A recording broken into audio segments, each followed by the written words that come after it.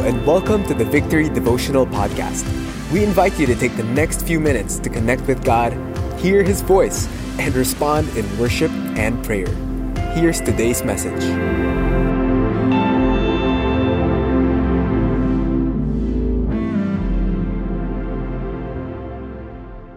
After buying a new device, gadget, or equipment, what do we normally do? O syempre, di ba? Excited tayo, i-unbox natin. And then, normally, we check out the instruction manual. We are still in our series Abide. And this is what we will do this morning. We will check out the instruction manual, sort of like that. We will check on the instruction manual on how to focus and ponder on God's greatness. You know, bakit ba natin everyday, kung tutuusin, we declare the greatness of God. And rightfully so, we should ponder on God's greatness. Why? First of all, because He is God. Second, because He is God, pondering, focusing, declaring God's greatness affirms our faith, our hope, our confidence, our trust, dependence on Him. And third, do you know that when we ponder on God's greatness, it helps us deal with the heaviness of life? Lahat naman tayo may dinadaan ng mga challenging seasons sa ating mga buhay. And itong mga challenging seasons na to, may bigat ito eh. There is a certain heaviness. But do you know that when we ponder on God's greatness, it helps us navigate, deal with life's heaviness? Are you ready to hear God's Word this morning? So open your Bibles to Psalm 104. Psalm 104. Now, while you're turning there, normally, diba, when we exhort and when we preach on God's Word, we examine it word for word, phrase by phrase, verse by verse. But what we will do today is to check on Psalm 104 through a mountaintop perspective. Kumbaga, top view. I-examine natin yung structure and yung layout.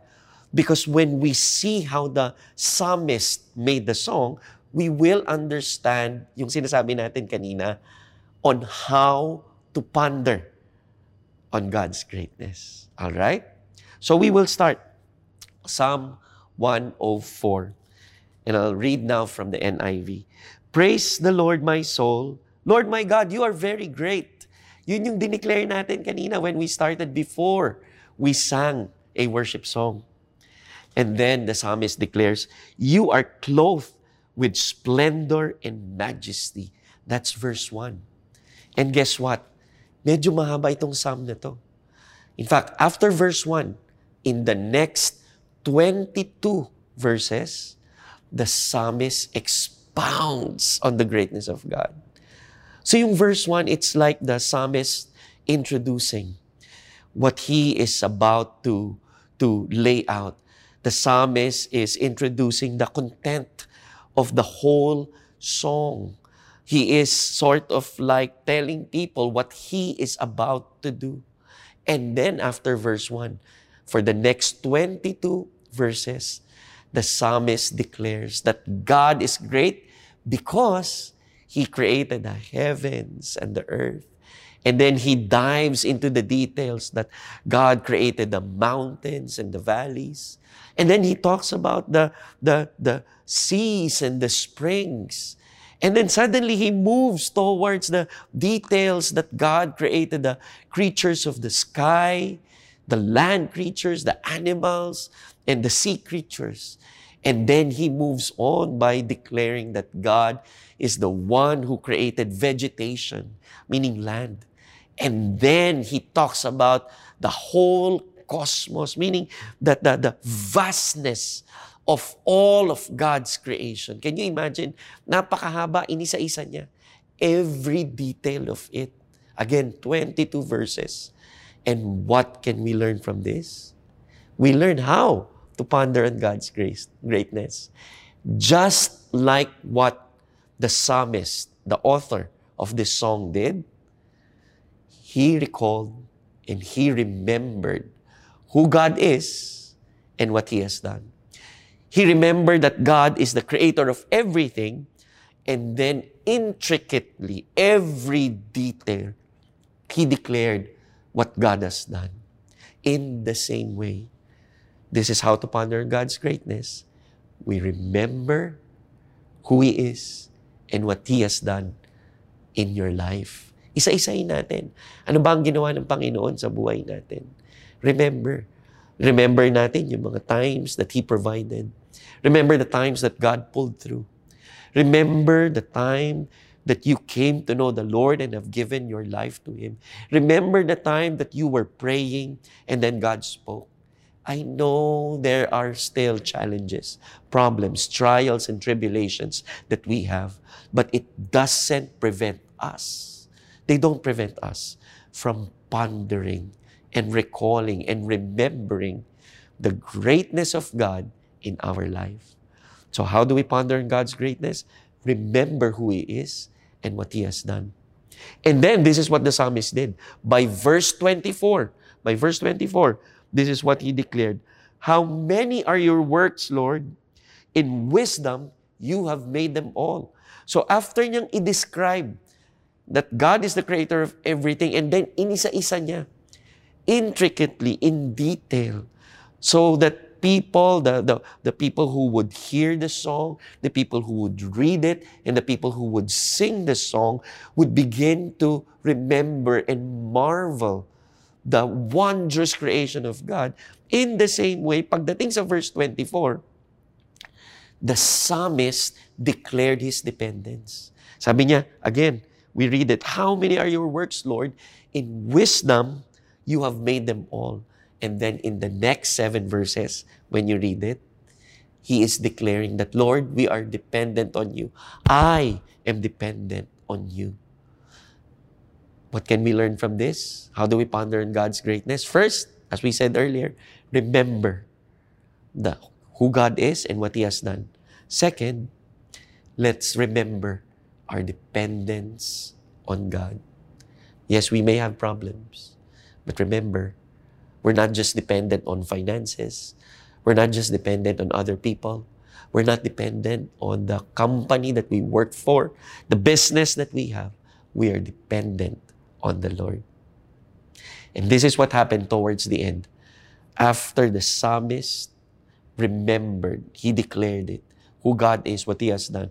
After he declared, remembered his dependence on God, this is the result of pondering on God's greatness.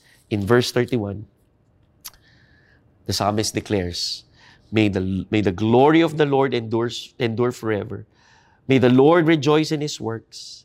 He who looks at the earth and it trembles, who touches the mountains and they smoke. I will sing to the Lord all my life. I will sing praise to my God as long as I live. May my meditation be pleasing to Him as I rejoice in the Lord. But may sinners vanish from the earth and the wicked no more. Praise the Lord, my soul. Praise the Lord. The psalmist ends. After pondering on God's greatness, he ends by praising God. Bakit? Kasi nag-overflow na eh. Punong-puno na siya. Naalala niya na kung sino ang Panginoon sa buhay niya. Naalala niya na kung anong ginawa ng Diyos sa kanyang buhay. Naalala niya kung ano yung kanyang dependence sa ating Diyos. Therefore, hindi nakayanan ng puso. Something in him just compelled him. It pushed him. It led him. Oozed out of him what? Praise towards our God. And that's what happens when we ponder on God's greatness. The natural result, the normal response is us praising our God. Amen? And this is what happens. Life's challenges can sometimes be very heavy. Bakit? Kasi we hold on to it eh. Kaya pabigat siya ng pabigat. What do I mean? Ang laki nitong libro ko, no? Itong Bible. Mukhang mabigat. Tama ba? Okay. Pero, truthfully, kahit siya mabigat, kaya ko naman hawakan eh. In fact, for about, 10 minutes, I'm able to hold this. Kaya. But you know, yung kaya kong buhatin itong bigat ng librong ito, kaya pag 10 minutes, but it's relative. Kasi if you tell me, if I can carry it for about an hour, well, maybe, okay, kaya pa rin naman.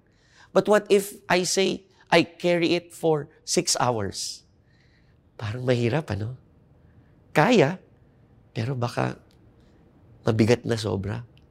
What if, let's say, I carry this for 12 hours? What if I say I carry this book, this heavy book, for 24 hours? Can you imagine what would happen? Maninigas na yung arms ko, magka-cramps na yan. It would hurt and it would be painful. Why? Because I'm holding on to it for such a long time. Guess what? This is also what happens when we carry the burdens that we have for a long time. When we carry them, the heaviness of life, the challenges, pag talagang parati nating hinahawakan at doon lang tayo nakatutok, hindi kinakaya. Kaya pala nagkakaroon ng sakit, ng pait, we begin to have pain and it hurts us. And we cannot deal with them anymore. Why? Because it's too heavy. When we ponder on God's greatness, pinapalitan natin yung hinahawakan natin. We drop it, we give it to God, and you know what we hold on to? The greatness of God. At yun ang pinanghahawakan natin. We hold on to it, we remember it, we recall it, we focus on to it, not letting go, binibigay natin problem natin kay God, pero ang pinanghahawakan natin, hindi yung problema, we're holding on to the greatness of our God. Amen? Lord, we thank you for your word. We thank you for who you are, a great God, creator of heaven and earth, powerful God, who has done miracles, who has given grace and mercy, who has showed up in our lives, giving your steadfast love that endures forever. And God, we ask that we would always be able to ponder on your greatness. We ask the help of your Holy Spirit that we may be able to recall and remember who you are and what you've done in our lives. And God, we thank you that as a result, praise and thanksgiving will be given to you. Lord, again, we thank you for your word. We honor you. In Jesus' name we pray. Amen. Why don't we praise God again?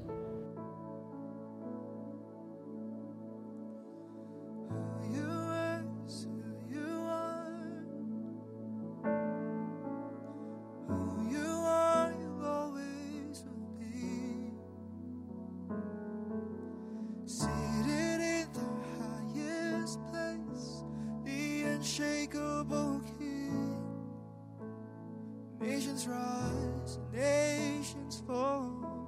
Nations rise, nations fall. You're unfailing through it all.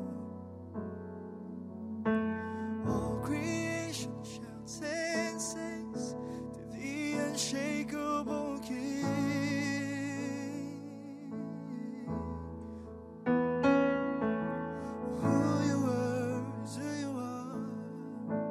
Never changing.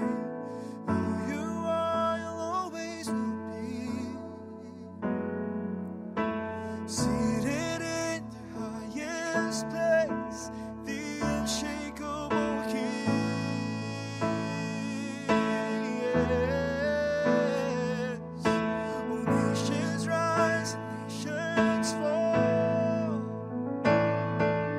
You're unfailing through it all.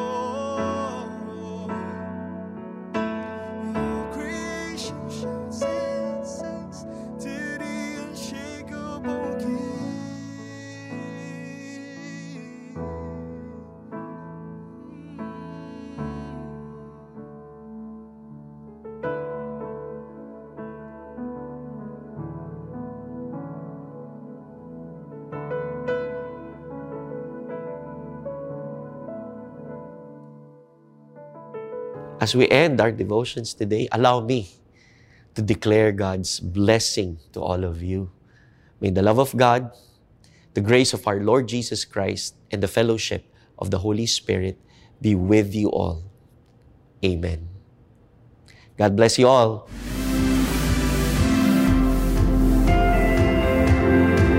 Thanks for joining us today. We hope this helps you build a habit of hearing from God daily.